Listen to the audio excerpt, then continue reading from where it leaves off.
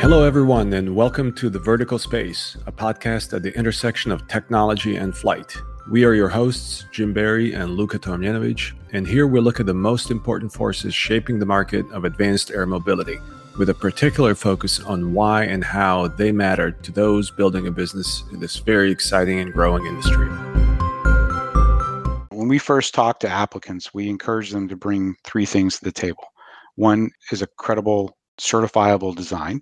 Two is a customer that has gravitas, so enterprise level, societal benefit. And three is be willing to find those champions within FAA that understand that you've got a credible product and a societal benefit to be had from it.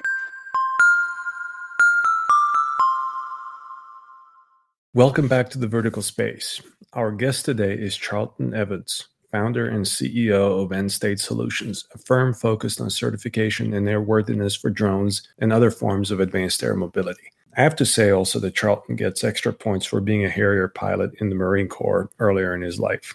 Given some of the recent milestones and rumors about drone regulations in the United States, we thought you would appreciate a discussion on the hot topics in FAA drone regulations from a true subject matter expert whose firm recently helped Matternet receive the industry's first drone type certification. We covered a lot of ground with Charlton, starting with the first unmanned aircraft type certifications in the restricted category back in 2013, and ways in which those operations failed to properly address the needs of the oil and gas industry at the time. We then followed regulatory and industry milestones to present day, discovering along the way the remaining challenges and opportunities facing the drone industry. Charlton assigns responsibility to both the FAA and the industry for the state of commercial drone adoption among enterprises. Since 2013, there have been fewer champions within the FAA doing the heavy lift to tackle advanced air mobility and drive integration of drones into the national airspace system, resulting in a natural bureaucratic filter to innovation at the FAA. At the same time, the industry is still notorious for not coming to the table with fully developed products and concepts of operations. This gap between rigorous safety-centric FAA processes and the spirit of rapid innovation borrowed from the tech world still exists, but is definitely closing as both the industry and regulators gain more experience from ongoing projects and initial operations. There's a ton of insights from this deep dive with Charlton, but let me just highlight a few. You'll hear what Charlton means by any change is a change, or there's no certification by obvious, how the FAA needs to get more comfortable with an appropriate assessment of risk, what three things type certification applicants need to bring to the table, how appropriate the durability and reliability type certification process really is, the black hole of 2117B certification, in what ways drones and light sport aircraft are similar, opportunities for innovation, and of course, advice for entrepreneurs. As mentioned, Charlton Evans is the founder and chief executive officer of N202 Solutions, a firm focused on certification and airworthiness for AAM, drone delivery, HAPS, and RPAS. Charlton was a Harrier pilot and tactical air controller in the Marine Corps and still flies for business and pleasure as a commercial pilot. Charlton has led several successful civil and military drone certifications, as well as historic BVLOS flight operations. Recently, N202 Solutions assisted with the FAA type certification of the Matternet M2 delivery drone. Charlton also led historic linear infrastructure and disaster response flights with the type-certified ScanEagle UAS that resulted in the induction of ScanEagle November 202 Sierra Echo into the Smithsonian Institute in 2016. Today, N202 Solutions is considered a trusted advisor by both industry and FAA, engaged across the spectrum of type production, operational approvals, as well as regulatory affairs, building relationships that build trust and products that are trusted through certification. We hope you'll enjoy the conversation as much as we did. Thank you, Charlton, for being our guest. This episode of the Vertical Space podcast is brought to you by UAvionics. UAvionics is the leader in low size, weight, and power certified avionics for manned, unmanned, and advanced air mobility aircraft. Let UAvionics help you achieve your goals, whether that be type certification, airspace access, or beyond visual line of sight operations. UAvionics has certified and certifiable communications, navigation, and surveillance avionics for your aircraft. So head over to uavionics.com or Google it to see how you can start flying safer and move your platform forward into shared airspace.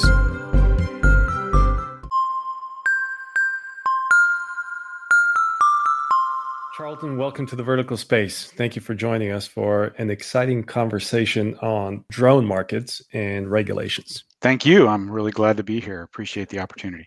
So let's start with, is there anything that very few in the industry agree with you on?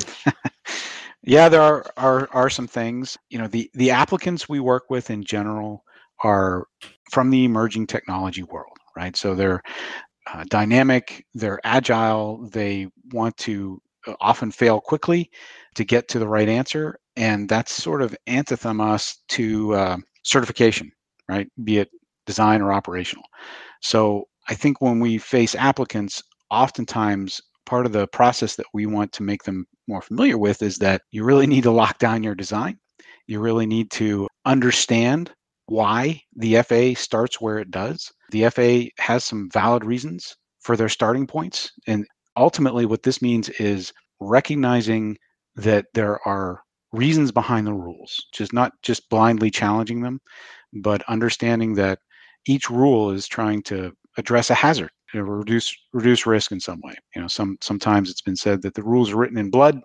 Some of them, many of them are. Some are less dramatic, but the bottom line is that there's a reason behind each one. So that concept of understanding what's behind the rule before you challenge it or try to propose a different approach is really important and sometimes not well understood in the industry. We hear that quite often and agree with it as well. And I can't help but wonder, given the activity, how come this lesson has not been learned already? I think it's cultural. I think the FAA is ensconced in, we have a rule, and the emerging technology world is ensconced in, we are moving fast and we have a great idea here, and they're very confident that it's going to work. And there's just that gap between, which is, this is evolution, this is emerging, this is exciting, and we promise it works. And the FAA is on the other side saying, show me how, show me why, and here's the rules that we currently have that do that. So there's got to be a meeting in the middle. So culturally, there's just a miss there. That's my take on it. So if you were to sit back and say there would be three things that you would want industry to be aware of as it relates to why the rules exist that you think are most misunderstood, what would they be? The ability to make changes in a rapid way. And the fact that a change is a change. Any change is a change. So the concept of evolving a product during certification is a bit of a misnomer. There are going to be changes. We're going to learn things about the product along the way. We're going to learn things about operations along the way, and we need to address those. But those changes should be forced by learning, not driven by a desire to improve the product along the way. Does that answer the question, Jim? I think so. Give me an example, Charlton, if you could. Well, the gross examples or the bigger examples are outer mold line changes on design, right? If you change the outer mold line of a system, any given aerospace product, it by definition changes its aerodynamics, changes performance, changes. So that's the big one. If you change the outer mold line, you're really talking about a different aircraft. Other changes that are less obvious and maybe more prevalent, you've got software changes that need to occur and should occur. However, there is a minimal level of software that works, and when that software fulfills the basic function that the aircraft is designed to perform, then that's where we need to start and stay until it gets certified and then move into changes. So this is part of the pick the battles conversation that we'll probably talk about later, where, look, we've got something that works, we're confident it works, we can demonstrate that it works. If we want to change that just to improve it, then that change should be likely pushed to post-certification. How do you see this gap closing over time? And by gap, I mean the culture gap that you're describing between the aviation world and the technology world. Well, projects always force that. And that's what the integration pilot program did, is it created these projects that forced both the FAA and industry to solve these problems in a collaborative way. And that's happened. When the integration pilot programs first came out, I sort of scoffed at them. I thought that maybe they were just science projects and another one-off demo opportunity that maybe wouldn't move the needle. But what it really became was this proving ground where the products were put against operations and forced the FAA to answer, how do we get this done on type certification, production certification, and operational approvals? All that was suddenly had to be solved if any of these projects were going to make progress. On the flip side, the industry had to begin that journey of understanding, okay, these are the rules we're up against. How do we navigate them to either fit within them or find an alternative means of complying with them that creates that equivalent level of safety? And we'll come back to the IPP and beyond a little bit later, but let's start with a high level analysis of your assessment of the current state of the commercial drone market, especially as it relates to enterprise adoption and the maturity of the technology. Well, there's probably more progress than I think people give the industry credit for right now, or give the FAA credit for that matter. I think everyone's fairly aware of the Matternet type certification process that came to completion, and they were granted a type certificate on the M2. That's the most recent civil and first standard type certificate to be issued. We were involved with that, and we were very proud of that process and helping them get through that. However, near a decade ago, in 2013, there were 2 type certificates granted in the restricted category. So what happened between then and now? And the answer is kind of not enough, or maybe not a lot isn't the right characterization, but certainly not enough progress to satisfy both industry and, frankly, the FAA on where we are kind of restarting today. So the current state of the industry is we've hit a milestone in that type certification process. We're now pushing forward, and they've been pushing forward through the operational approvals. That's maturing as well. I think everybody understands that neither approval or neither certification is completely the right answer, right? The durability and reliability means of compliance that was used for the TC was a great start, but it had its fits and starts along the way, had some flaws in it that I think there'll be lessons learned about. And I think universally everybody understands that operating a Matternet M2 drone under a Part 135 is a bit overkill on the operational side as well. But we just don't have a different answer currently. So we're at this inflection point where the industry has started to meet the standards in meaningful ways. And the FAA is now assessing, okay, we got this done. There's some 135s in place. There is ATC with more to follow. However, how do we go back and learn from those certifications to figure out what is a more appropriate path? Where is less okay along the way?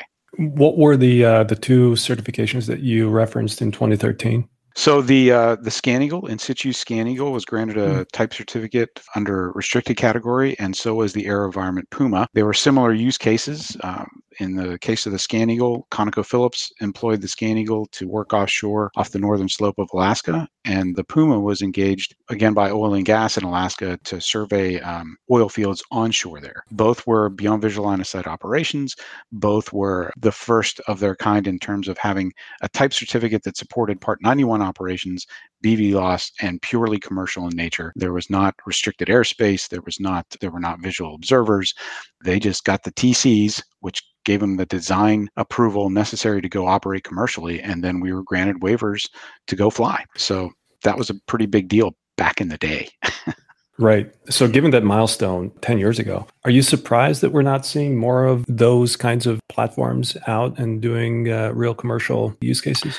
A little bit. I think a number of factors have come into play that didn't result in kind of this explosion of that work. The regulatory landscape from the oil and gas industry changed significantly. We also applied the ScanEagle to work over rail down in the lower 48 via BNSF. So there was a Pathfinder effort that occurred there. I think in both cases, though, and I can't speak to the Puma, but I'll speak to the ScanEagle operations, is that the industry side had a hard time meeting 2 requirements for the customer. One was the adoption of payloads that actually collected the data they need, and the other was cost. The uncrewed, unmanned, autonomous systems are anything but crewless, right? There's a fairly significant contingent of folks on the ground that are necessary in those systems to make that work. So the cost was a factor, and I think that's going to change as things scale. But when a defense contracting company gets into this business and tries to apply their models commercially, what we often find is that the cost model that comes from the DoD world is just not survivable in the commercial. Charlton, is it possible that the market just wasn't that attractive? I mean, at the end of the day, anytime you don't have a whole lot of competitors in a market, it could be for a couple of different reasons. But is it possible there just wasn't attractive enough to pull in other competitors? Yeah, I think we saw some competitiveness emerge from those opportunities or those projects, particularly in the wildland firefighting world, where those same platforms were then applied to wildland fire data collection, as well as other natural disaster data collection. The mitigations were in place naturally in wildland fire because there was always a temporary flight restriction involved with the fire. So that gave an opportunity for beyond visual line of sight under sterile airspace, if you will. So that mitigated the risk of mid-air collision. And as a result, now we had a playground to go collect data and push data in a very new way for the wildland firefighting world. But again, I think the cost and the data provisions were not palatable to that industry. We discussed this a little bit offline, but certainly it appears that what is dictating the pace of the market is both regulatory sort of friction, but also lack of maturity in the industry as well. So can you unpack this a little bit more and how you see both of those? Yeah. So the regulator definitely is and needs to further evolve. There's a shift from the 2013 timeframe to now in that there's been a hiatus because there have been fewer champions within the FAA for this type of work, be it the smalls, what I'll call the tweeners, or 55 to maybe 1,300 pounds, and then advanced air mobility and high altitude pseudo satellite. All of that work is new and novel in some way, shape, or form. So that takes within the FAA champions to overcome the friction that exists in getting new and novel work through a bureaucratic organization like the FAA. Charlton, you mean people within the FAA who were champions? Who were they? Name a couple who stood out. Well, I'll name Jim Williams, who at the time ran the UAS office. And he was instrumental, I think, in coordinating across lines of business within the FAA to push the opportunities that industry was presenting in meaningful ways, and folks within his office as well that ended up herding the cats within the FAA, for lack of a better term, to put them on the panels, to put them on the projects, and to force conclusions that would have been very difficult to do. And so there were change agents within the FAA at the time, whether they were aware of that or not, that were pushing an agenda of getting projects through to completion. A little bit of a hiatus there, and now that's coming back. I think currently Lirio is demonstrating that kind of desire to really progress the industry along and collaborate in ways that are more aggressive. So I'm hopeful that that's coming back. I see it in different segments. There are also folks within AUS that I think are, willing to be that bull in the china shop and just get things done outside of typical bureaucratic means or methodology. So that's part of the FAA side. The industry side is certainly faces its own challenge. I mentioned the desire to make changes along the way, right? Any change is a change. So big or small, it stands the chance of not only creating friction within a certification, but also just on the face of it. So if you want to make a software change, you got to discuss that and find a means to make that change within a conformed article. But not only that change in software is likely to have a ripple effect through all the documentation that surrounds, all the artifacts that surround a certification. So if you change the way the system operates, then that's got to be reflected in the way it's operated according to what the remote pilot sees in his manual. It's got to be reflected in the way it's maintained. So the maintenance manual has to be changed. All those changes have to be reviewed by different entities. If you change outer mold liner propulsion, that changes the noise that the system might make. So there's a whole different set of reassessment that could have to occur. So again, stability in design is critical to an efficient certification process. How much do you think the certification process itself is responsible for the change phenomena? Because in a way, if it takes 4 or 5 years to get through type cert, by the time you receive it, your technology is ready for a replacement anyway. Right. And parts obsolescence is a big deal, particularly among the smaller UAS. And that's a real thing. And that's why some of the changes along the way with all the IPPs have been permitted without restarting the program, because they're just practicalities to obsolescence that had to be addressed. Mm-hmm. So there was accommodation made by the FAA for that. And in fact, the FAA was very accommodating when it was discovered that there were elements of the design that needed to be changed or improved, but through similarity were demonstrated to be close enough to the original design to not have to restart the certification. So as far as I know, nobody had to go back to zero on flying their DNR hours. Mm-hmm. You mentioned lack of leadership as one of the contributing factors. What else is causing the both drone type certifications as well as operational approvals to be such a painful and slow process, at least in the US? Well, it's rigorous, right? And it's meant to be rigorous, and rigorous can mean slower. So I think, let's talk about the industry factor. The industry is infamous for not coming to the table with a fully developed product and a fully developed concept of operations. So I'm a big promoter of having a very detailed and very well vetted concept of operations. It's a deliverable to the FAA with many of these programs, and it's a deliverable because there doesn't exist a rule set completely captures the operation, right? If you want to buy a Part 23 airplane and go fly under 91 and 135, that's all known. That is your CONOP. Your CONOP is defined by those rule sets. If you want to do something under Part 21 that is somewhere between 107 and 91, or you get pushed into 91, but there are many exemptions that are needed, and 21 is by definition a Chinese menu that will likely require exemptions as well. The result is you've got to define that concept of operations.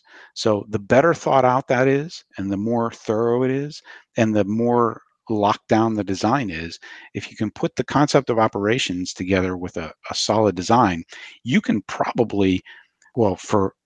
certainly reduce the amount of time you're going to spend in certification. So that's from the industry perspective. On the FAA side, there's a natural bureaucratic filter that occurs. So there are probably, of the very small percentage of FAA personnel that are assigned to UAS, probably 30% of them are very forward-leaning, very innovative, very motivated. The rest are thrown in there and have to learn to be innovative, forward-leaning, and aggressive about getting a new and novel product through the process. So it's incumbent on those leaders to oversee that and make sure that change that has to occur doesn't actually become, by nature, a filter, if you will, on the process.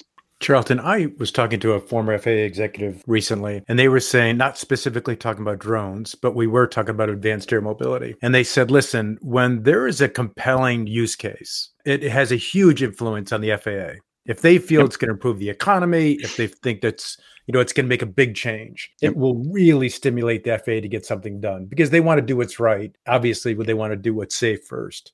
Is it possible that the drone use case is just not compelling enough to get on the top 10 list of the administrator throughout the last? Is it possible it was in the top 10 list in the days of Michael Huerta and it's not today? Yeah, I think societal benefit certainly has a play. And when we first talk to applicants, we encourage them to bring three things to the table. One is credible, certifiable design. Two is a customer that has gravitas. So enterprise level, societal benefit, big customers. And three is be willing to find those champions within FAA that understand that you've got a credible product and a societal benefit to be had from it. So yes, I think that is true. And I don't think it's been at the FAA's leadership list of things to pursue in the past few years. I agree with that sentiment. What do you think is the way to create this sense of urgency at the FAA? Well, I think it's happening through projects. And the longer the projects play out, the more vocal industry becomes because there's a whole lot of money behind getting these projects over the finish line. And the longer the projects are in play, the more money is spent. It's just unavoidable. So we've seen the advanced air mobility world see just a tremendous amount of investment. Those investors expect a return on their investment, and they're getting more and more vocal about how long is this going to take. And there may be some displaced expectations there. I think often investors who aren't very familiar with aerospace may have overly aggressive expectations on what their return on investment might be over time. But ultimately, the ground truth is that the squeaky wheels are going to get the grease. You mentioned earlier that industry is often coming in front of the FAA with a half-baked product or a half-baked ConOps. The common sort of comment that I'm certainly hearing from the industry is that on the one hand, the FAA does say that you have to mitigate risks and you have to have a comprehensive solution, both on the aircraft, associated elements, ConOps, et cetera, et cetera. But at the same time, there is no clear guidance on how applicants can actually meet FAA requirements and what those requirements are and what the process looks like and how the different agencies and departments within the FAA then coordinate this process. That seems to be still very much a black box. Given the maturity of the industry, given the flooding of the FAA with documentation and exemptions and waivers and applications of all sorts, why do you think that we're still in the spot where we are now? Yeah, I think the truth is somewhere in between. Certainly, we have seen many examples of artifacts required for certification that are not based in aerospace best practice or meet a given standard. Examples include drawing packages, so a detailed drawing package that actually accounts for every bit and part on the airframe, and oh, by the way, covers the GCS and whatever other associated elements are included or not included. We've seen manuals that are really engineering documents rather than a document that's written from a pilot's perspective to operate or an operator's perspective to operate the system. And we've seen maintenance manuals that are very much the same way, where the manual is really a design description from an engineering perspective rather than an instructional manual that tells a maintainer who may be the recipient of this product, not part of the manufacturing, how to maintain that product. So those are three examples of where the industry typically has not had a good perspective on, again, aerospace best practice or aerospace standards. The flip side is that those same manuals, because often they are not what the FAA expects to see, gets a very rigorous look from the FAA. And what you end up with is a manual that's far, far overbuilt for the purpose because it's an additive process. The FAA is going to be reluctant to tell an applicant to take anything out of the manual because, well, apparently it's important to the applicant that whatever's in there is in there, but they're going to ask you to clarify, to add, to address many issues within that manual that they see as gaps. So you end up with a kind of a monstrosity of a manual, a 737 type manual for a small UAS, which really isn't necessary, but it's that meeting in the middle that has to happen. Right. And so I guess we can agree that there is no clear guidance from the FAA on how these applicants can meet all of the FAA requirements. That's absolutely true. There is emerging guidance, but it is still part of the process to work through these projects and come out the other side with lessons learned that become guidance. And that just takes a long time. So the question that comes up then is, clearly there is a process that the FAA uses to approve or assess the exemptions and waivers. Is that not a good enough process? Why not make that more, public, more transparent? Yeah, well, the General Accounting Office asked the same question, right? And we recently seen an assessment of that very question in the report out from the GAO. There isn't an enterprise coordinated strategy that links all those requirements together. When you apply for certification, you've got to get buy-in from a number of agencies and offices within the FAA. Air is on the design side, AFS, the operational side, and ultimately, when those two things are resolved, you've still got to go to air traffic to ensure that you've got the waivers and exemptions necessary for entry into service from an air traffic perspective. And oh, by the way, there's AGC and the legal entities and the environmental AEE along the way. So those offices are not coordinated in a way that brings them together in facing the applicant in what should I call it, probably it's not very elegant. It's not a well-coordinated strategic enterprise way. It's you got to go fight these battles often individually with these different offices. So that's something that the UAS office is chartered with tackling, and they've been struggling with that for a decade or more. maybe longer. We've seen it under the IPP program, where once the certifications were well underway, Air had a lot of momentum in getting the TCs through the process. It took a long time for AFS to come to the table. And when they did, boy, there was a pretty huge number of wrenches that were tossed into the process based on their perspective on what it should look like. Can you unpack this a little bit? This is the associated elements discussion, correct? Or something else? Yeah, no, associated elements is probably the biggest wrench that was thrown in along the way. And I will propose that many of the issues that associated elements, that concept of associated elements was proposed to solve, were actually already solved within the rules. And there were proponents within the industry side that weren't satisfied with how the rules solve, for example, maintenance on parts outside of the aircraft. So most of these systems have ground control stations, and the ground control station can look like anything from an iPhone to a full-up trailer filled with computers and keyboards and a place and monitors for somebody to sit and observe and control the aircraft. So there's a vast array of variability in what that looks like. If your ground control station is an iPhone, it's going to be difficult to control that under a traditional FAA design certification process. It's not impossible, but it's just unusual. So there were proponents who were applicants under the IPP process and the DNR certification process that said, look, we don't think these should be in there. And we think this is separate. And we can give you an interface document that describes that you just got to have an iPhone. You don't need to know anything more about it than it's an iPhone. It's got this level of software. And then we don't want that certified under the TC because it's going to be difficult to document changes, and it's going to be difficult to change what kind of iPhone because you've got to revisit the TC. That's true. However, the alternative that was ultimately decided upon created this associated elements concept where that's outside of the TC, but now you got to go seek certification or approval for that from the operations side of the house. And our concern with that is that each local or regional FAA office is going to have to accept and approve whatever that system is proposing for its associated elements, which we're concerned dilutes the process and may actually make it harder to get approvals rather than control it. This resulted in about a 1.5 year delay in the whole process. How is this working out in practice? Well, there aren't a lot of cases where it's been put to the test. Matternet's TC obviously was granted, and they're seeking operational approvals and amendments to the type certificate to, as I mentioned before, catch up with some of those changes that would have made under the TC, but wanted to get the TC complete before proposing additional changes to the platform. So it's really yet to be witnessed how associated elements will be applied in the field in a meaningful way. So no player has gone and obtained operational approvals for associated elements from the Flight Standards Office? Not directly with the TC. They have been accepted under the 44807 processes that support the 135s.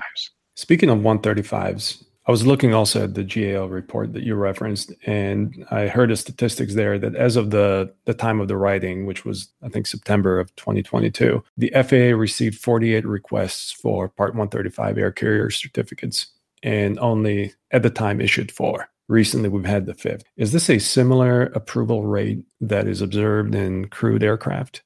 I don't know what the rates are for crewed aircraft, but I can say that there's a tremendous amount of frustration in getting 135s in the traditional crewed aircraft world, for sure. And it was actually a pretty big topic at the last National Business Aviation Association meeting last year. I think it will probably be again this year. David Bolter from FAA coveted that he was going to attack that issue in flight standards and try to get some of that unstuck because there do appear to be multiple log jams. It's a rigorous process. One of the interesting and a little silly examples that come up as a result of applying drone certification processes for Part 135, because this is a framework that is very mature for crewed aircraft, drone companies are getting into these weird situations where they have to seek exemptions and waivers, like the need to carry manuals on board.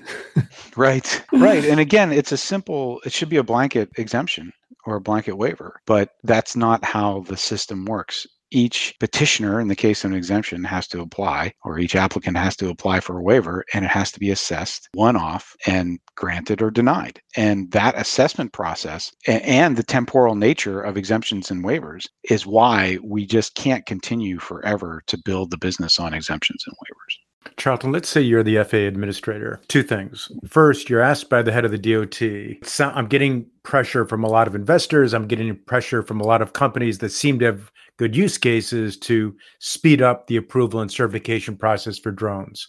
Why should I? What's the real value that's coming from these companies that I, as the head of the DOT, should put more emphasis on to allow you, as the head of the FAA, to speed up the process? What would be your answer? There's definitely economic benefit. I mean, this is the future of aviation, if you will. Be more specific. So the levels of autonomy that are going to emerge from the work that's being done now are the same autonomous systems or autonomous concepts that are going to empower us to have safer aviation operations, commercial aviation operations across the board. So the level of risk in aviation operations is actually going to go down as this matures. The level of capacity within aviation to meet the economic needs of business is going to go up. Give me an example of how capacity is going to increase. Well, AAM is an easy example, because if we can actually enable those regional flow of people and goods in a far more efficient and far more higher capacity way, that enables the rest of the economy to build. It's like any other mode of transportation. If it's economical and it's efficient and it's got capacity, then it's going to, if it's built, they will come, if you will. It's my concept here. You know, you look at rail, you look at our interstate highway systems, you look at our national airspace system, I think in many cases stretch to capacity. And that is what makes the case for we either build more of that out or we evolve into this other layer that enables economic growth. Yeah, we want to enable the vertical space, let's say. All right, so let's say you convinced she or he, and then they say to you, okay, you're the guy, you're in charge of the FAA, you've got to speed it up. You know, I'm getting pressure that EASA is doing it a lot better than we are.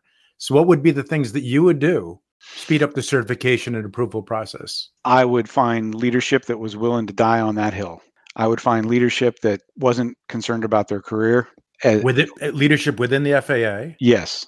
Okay. Yes. And I would assign that leadership to leading this, being a champion internal to the FAA at the senior executive levels to ensure that it got the attention, the resources, and had the support of leadership so that the working levels feel like they can make decisions appropriate to their grade, to their place in the food chain. Let's say you got the leader and the leader comes to you and says, boy, it seems like EASA is doing this a lot better than we are. What would be the things that you would incorporate from EASA? Well, there are these different striations where all the civil aviation authorities make progress in different ways. So, if we break it up into, I think generically the 3 or 4 segments, you've got the smalls, if you will, the below 400 foot crowd, below 55 pounds, and then what I'll call the tweeners, 55 to 1320, and maybe up and away, either below 400 feet or up and away up to the teens, if you will.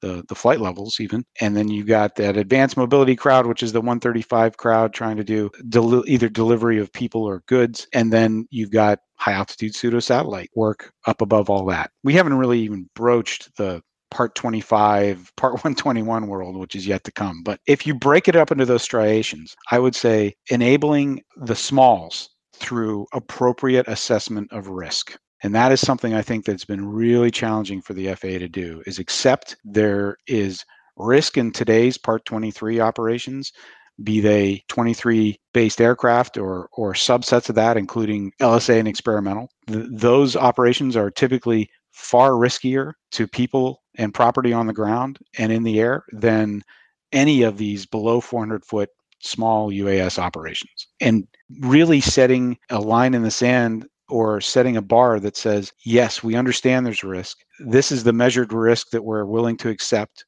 This is the level of safety that the industry has to meet, and it's appropriate. And we're going to do this safely, but we're going to accept that a low-risk product and a low-risk CONOP is just that, and we're not going to overdo it. So that would be the enablement of the smalls.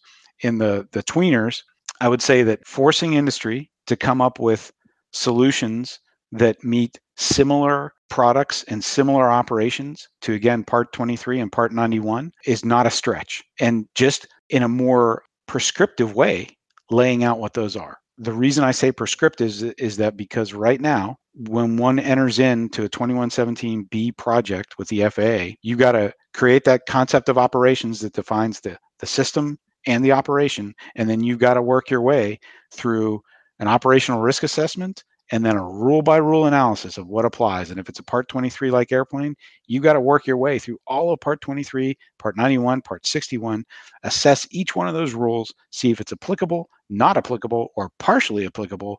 And then for the partials, you've got to create an equivalent level of safety language that actually allows you to meet it by an alternative means. So that process right there is a black hole. And that's what's holding up that segment from a regulatory perspective. Now, we can talk about the challenges with detect and avoid and other technology, but from a regulatory perspective, it's very cumbersome.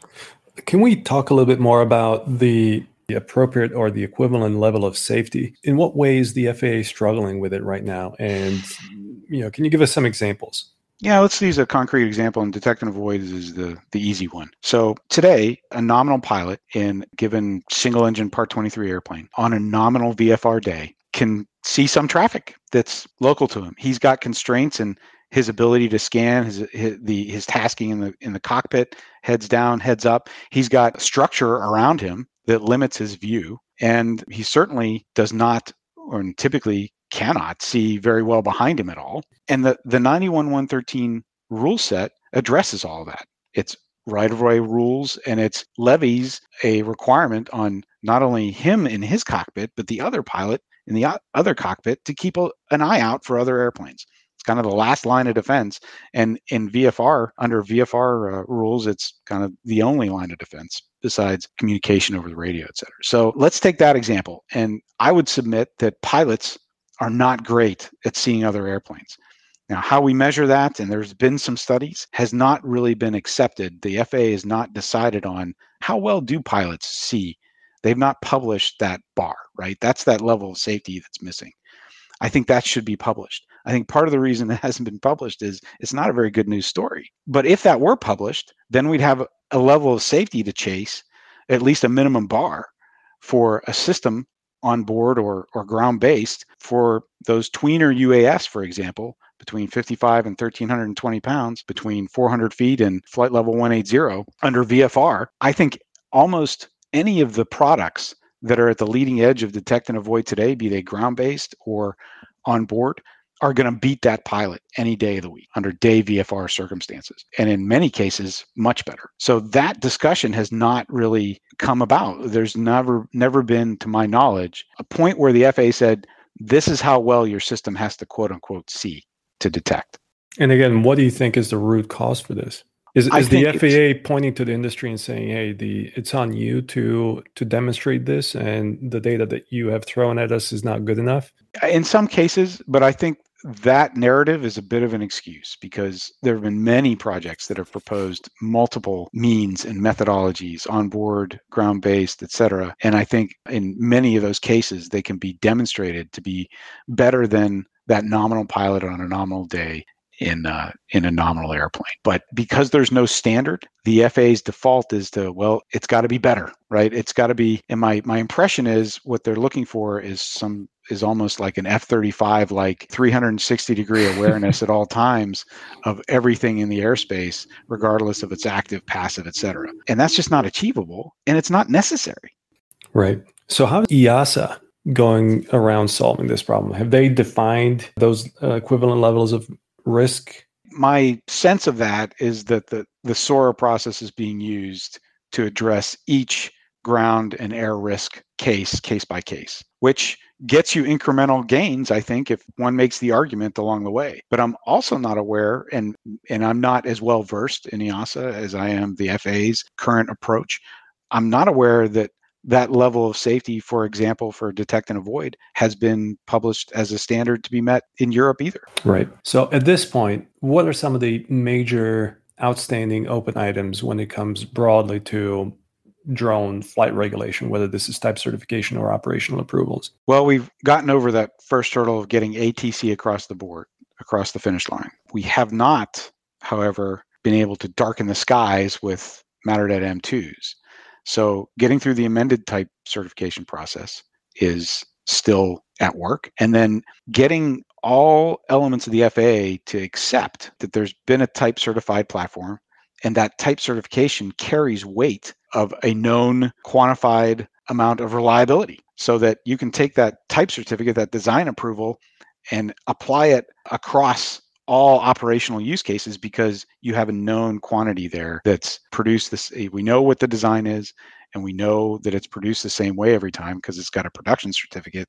So we've got a known, we take that variable out of the equation and give it credit for being as reliable as we have measured it to be. And in this case, under the process that Matternet went through with the M2, they flew 540 hours, and in their G2 that says, though, they should be able to fly over population densities of at least 3,000 people per square mile. And then it becomes a question of how do you measure that? How do you make your safety case for what that population density looks like in a given operational scenario? This institutional reluctance to give the type cert enough significance and weight, do you think this is somehow related to the fact that the durability and reliability process is not very typical process that you would go and certify a traditional crewed aircraft? I don't know whether it's doubt about the process as much as it is a lack of understanding about the way the different major pieces of certification fit together.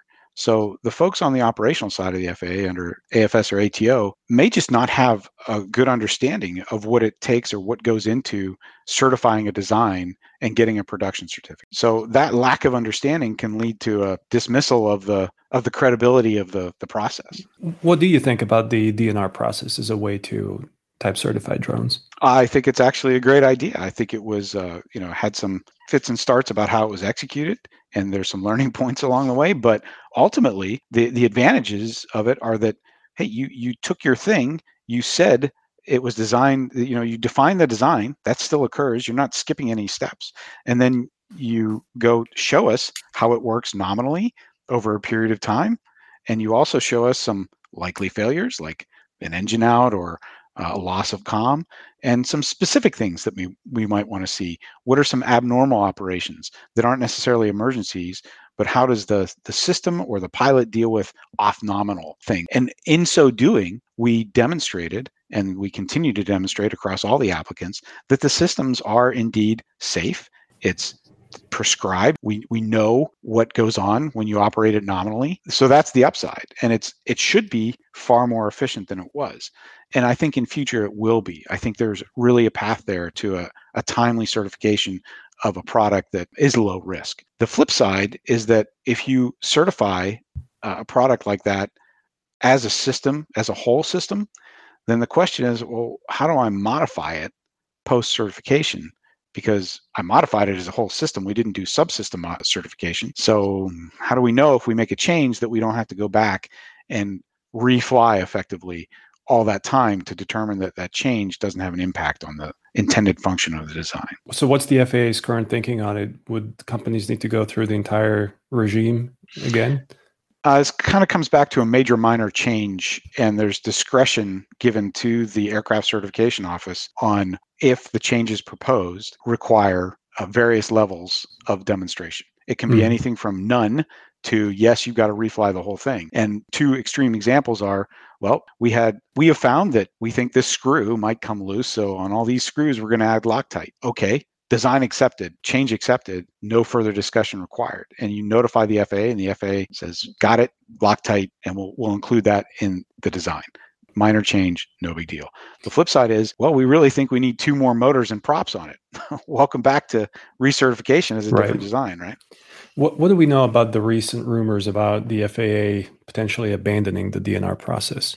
I think that was a result of rumor and innuendo, or maybe some statements on behalf of folks who, again, one side of the house not understanding the other side of the house. So there is widespread frustration within the FAA themselves. They recognize that, that shouldn't have been a 4-year process for Matternet. It should have been a 1-year process on the outs. And on the 135 side, UPS shouldn't have taken so long to get their 135. So there's this kind of understanding that this is very hard and there must be a better way. And there is probably better or different ways coming to address various use cases and ConOps that may not require a TC. And I think in that discussion, that made it back to industry as you're not going to get a TC or you're not going to need one or DNR didn't work. That grew legs and, via the telephone game, I think it came out of probably the operational side through AFS, who may not have understood all the machinations that are going on to change the process, the different avenues going forward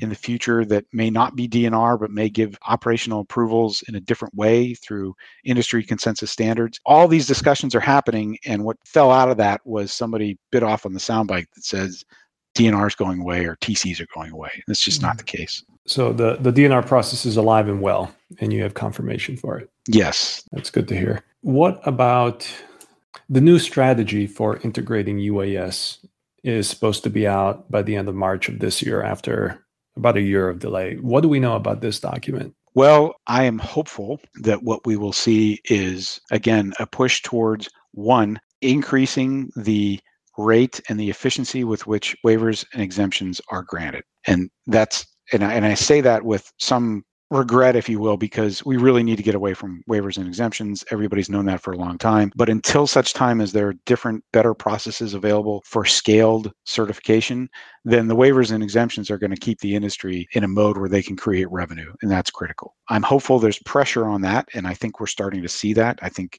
over this year, you're going to see a break in the logjam for exemptions and waivers in the near term. I am hopeful that we will also see the concept of an industry consensus standard-based way of approving designs in order to support operations that are also appropriate in their scope and scale of complexity. So let me take an example. Right now, today, you can go buy and or build a light sport aircraft, and it can be built under the experimental category. It can be built under or purchased whole as a S or an ELSA. SLSA, I guess, is the one that's purchased outright.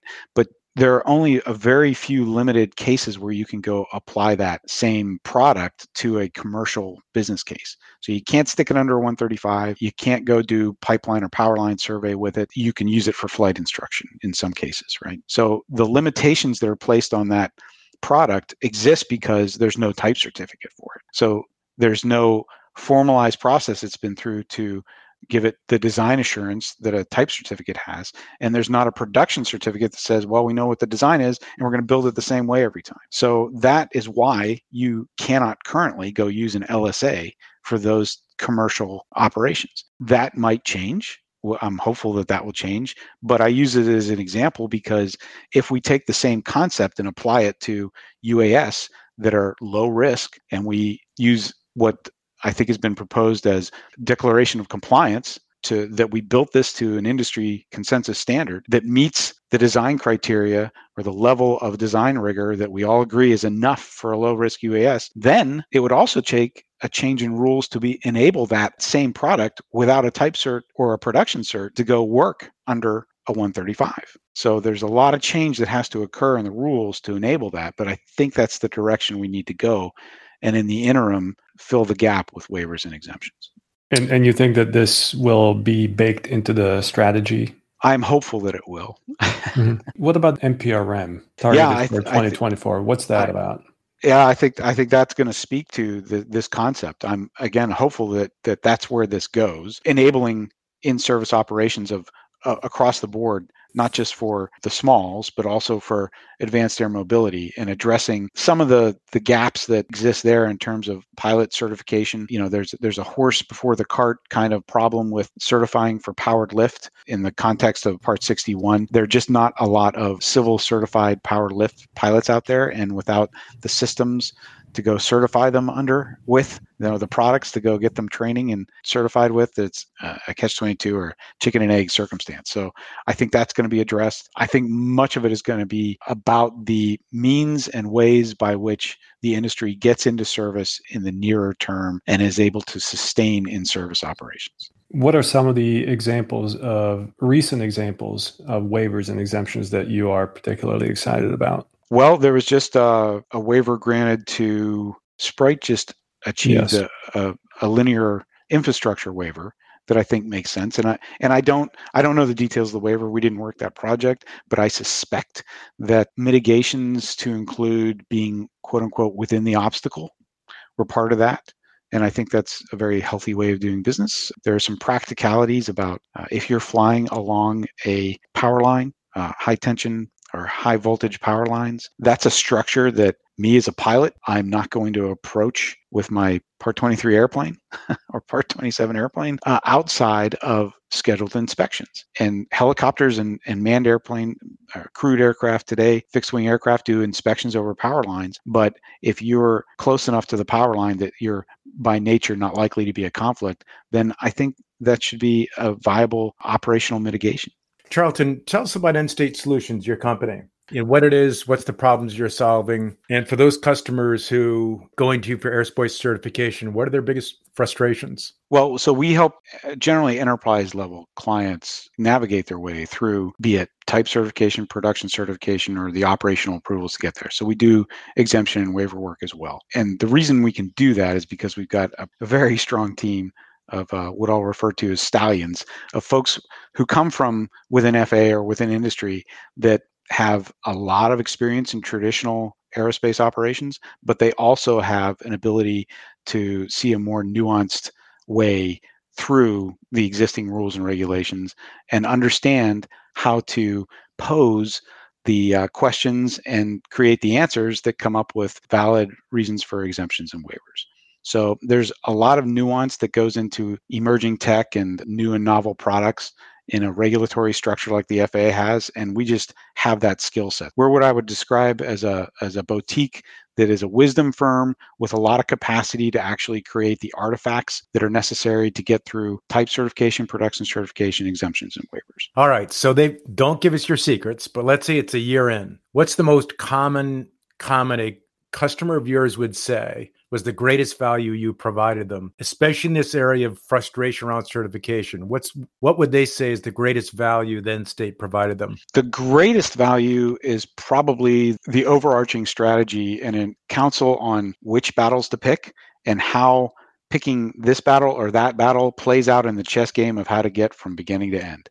That's probably the greatest. I mean, we've created a lot of first pass acceptance artifacts, which is a big deal. We've saved a lot of clients a lot of money by helping them create a ConOp that's solid or helping them create a manual that's solid or a certification plan or a test plan. Those are all very tangible checks in the box. And the emerging tech industry does need that advice, counsel, and work, but where we've really made a big difference, and this is sort of measured in years or millions of dollars of work, is by helping clients understand if you do this, it results in that. And if you don't do this, this is how to handle getting the result that you want. I won't speak to the specific clients we have or where they are in the process, but I will say that we've had a lot of significant successes dating back to the ScanEagle days through Matternet, and there are more successes on the horizon, which are your customers, that sounds great. Your customers more likely to be small, medium, or large vehicles? We're kind of across the spectrum because certification, by and large, has a lot of kind of overlap between all the different sizes of vehicles and ConOps. It's not that to certify a small DNR is a different means of compliance, but Part 21 is still Part 21. So it's really, from a strategy perspective, there's not that much difference between that and, for example, a high altitude pseudo satellite. If it's a fixed wing and it's got a different propulsion system, then it's still a fixed wing, whether it's 55 pounds or 2,300 pounds, right? Can you generalize what your customers are most frustrated with? Well, I'll always, in some cases, the cost of doing business in the regulatory world is is hard for them. And I'm not just talking about, the cost to engage us, but the members they've got to put on their staff, full-time employees that they probably didn't envision having, engineering staff that they didn't really understand that they needed, and the timelines associated with certification are always longer than their hopes. And the fact that they can't change, they can't be as agile as their culture demands. And if they're not working within state, Charlton, what are they doing? How are they trying to accomplish what you provide them? Well, they're either trying to get it done on their own, or they're partnering with larger enterprise level existing aerospace companies like Boeing or Airbus. And what's your primary value over them? Well, ultimately, historically, we cost about as much as a senior engineer to have, quote unquote, on your staff. So unless you got us fully managing and running your program, we offer a tremendous bang for the buck in terms of what we provide and the value of both the products and the strategy that comes with it. And potentially the speed to certification, better, faster than what they would otherwise be doing. Yeah, it's between the understanding the roadmap and when and where to pick battles and how to overcome some of the sticking points that are common. We just have that experience. So it lends itself to creating efficiencies where you might not otherwise see them. Where do you think it makes sense for entrepreneurs to innovate? What technologies might accelerate either the market or perhaps even help the FAA and the industry perhaps assess safety better? Well, there is ample opportunity across many elements. I would say that detect and avoid is still an open space that is going to require both hardware and regulatory work to create broad access in the U.S. And if you can get it in the U.S., you can get it elsewhere. Structures still has innovation to be applied. I think there are huge opportunities in propulsion. And I really like where some of the companies are going that are not trying to boil the ocean with all the innovation and change, but again, are picking battles where I've got a Part 23 airplane. I just want to add an innovative propulsion solution to it and pick that battle. How would your answer be different to Luca's question? If you're an investor and you wanted as sizable a return as possible over the next, say, 3 to 5 years, and I don't care if it's small, medium, large vehicles, what categories, don't have to mention companies, but what categories of value, what types of vehicles would you invest in? Vehicles in the... So, for example, it could be, we've had speakers on recently in the area of air medical delivery. Really interesting, right? Potentially really big river of cash. Not a lot of people in that space, arguably. There's a lot of value from very light payloads that can be, brought to bear. So it could be a category, or it could be, specific types of vehicle that you find most interesting. Which ones would you invest in if you had to have a near-term return? Yeah, near-term return in aerospace is always going to be a challenge. I would say that the smalls that are obviously going to scale because they've got the gravitas and they've got the clients, the enterprise level customers, those are safer bets and probably near-term returns that are significant. I would say there's an opportunity in the tweeners that are less known that may be making entrees into linear infrastructure inspection. I still think that is we're going to see probably a step function there over the next 5 years. Why? Give an example, Charlton. I'll go back to the work we did with the ScanEagle and with BNSF. I think it was a missed opportunity in many ways. I think BNSF still has a fairly robust drone program, and they are probably waiting for the right technology solution to grow that. So, for example, BNSF has 32,500 miles of track that has a large stack of inspection criteria. And as you witnessed just recently, we've seen some pretty dramatic derailments that have resulted in a lot of hazards to people and property. That's an ongoing issue. It's not going away. As that infrastructure, both rail, pipeline, and our electrical infrastructure ages, it's going to require increased maintenance. It's going to require increased inspection. It's going to result in natural disasters as a result of its age. So I think there's a great opportunity there that's probably under the radar. Cool. And the last one would be the alternative means of propulsion. So hybrid systems, obviously electrical systems and battery technology. I don't have a finger on the pulse of where hydrogen is going, but I know it's being pursued. So I think it's going to be interesting to see which horses to bet on in propulsion. But the hybrid and the alternative to just electric, you think may be an opportunity? Absolutely, yes. And I say that because everything in aviation has innovation wrapped around it. We're still evolving in aviation, and that's great. It's often not the step function we want to see. Yeah. Meaning, the infrastructure for all electric is a ways out, I think. But Yeah. if you can get from point A to point B and fuel up on an infrastructure that exists and then transition to electric or vice versa, then there's definitely opportunity there. So Charlton, if you take a snapshot 5 years out and then another one 10 years out, what does the industry look like? I do believe that BVLOS among the smalls is going to be common. I think we'll see those consensus standards for... In the 5-year time frame?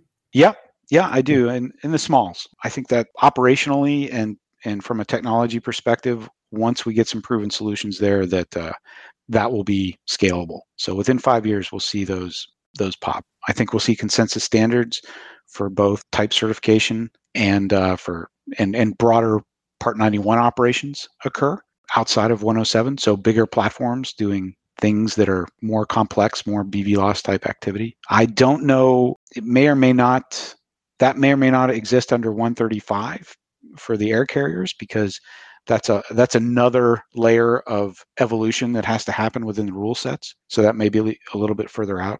I think advanced air mobility will be introduced in some pockets or have some toeholds on the economy, which will be great. Those will be initial entrants. I think they'll be in lower risk environments. We're not going to see what some of the marketing proposes as, from downtown New York City to the outskirts right away. That might be more in the 10-year timeframe. Will any of those companies be making money in 5 years? That I couldn't divine that. I don't know. That's a great question. That let's talk again in 3 years and we can project. Oh, great! You want to talk in 5 years and give me the answer? Right. Because there's some quips about making money in the aerospace industry. It's the first way to lose a bunch of money is become an aircraft manufacturer, right? I do think Part 121 operations will be a topic of discussion within 5 years. Probably not fully emerged or evolved, but it'll be on the radar. And I think you're going to see an effort to put Part 25 aircraft under 135, high levels of autonomy in 5 years. So you have a really cool, balanced perspective for this next question. So what advice would you give to someone who wants to start a business, whether it be the small, medium, or large in advanced air mobility? Well, companies have cultures, and those cultures drive them, I think, to either create a product or provide a service. I'm a pilot, right? So my perspective on the aviation world is that guy driving the airplane around. And I've tried to grow that perspective through my interactions with our team and through our customer sets. But I think the talent, skills, and abilities that a given company has are going to drive it to do what they want to do. There's in 2013, when we launched the ScanEagle off of the ship up in the Arctic, the aviation inspector that was with us on that ship, and subsequently we had a decision whether we were going to disembark the ship and go back to shore, which I was technically supposed to do, or stay on board. And he turned to me and he said, there may not be that many firsts in aviation.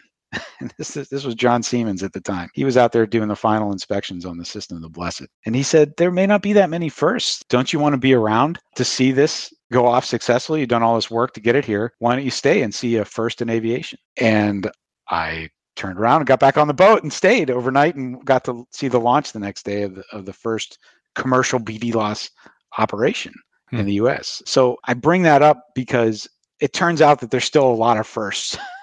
Which is great, right? Who'd have thunk?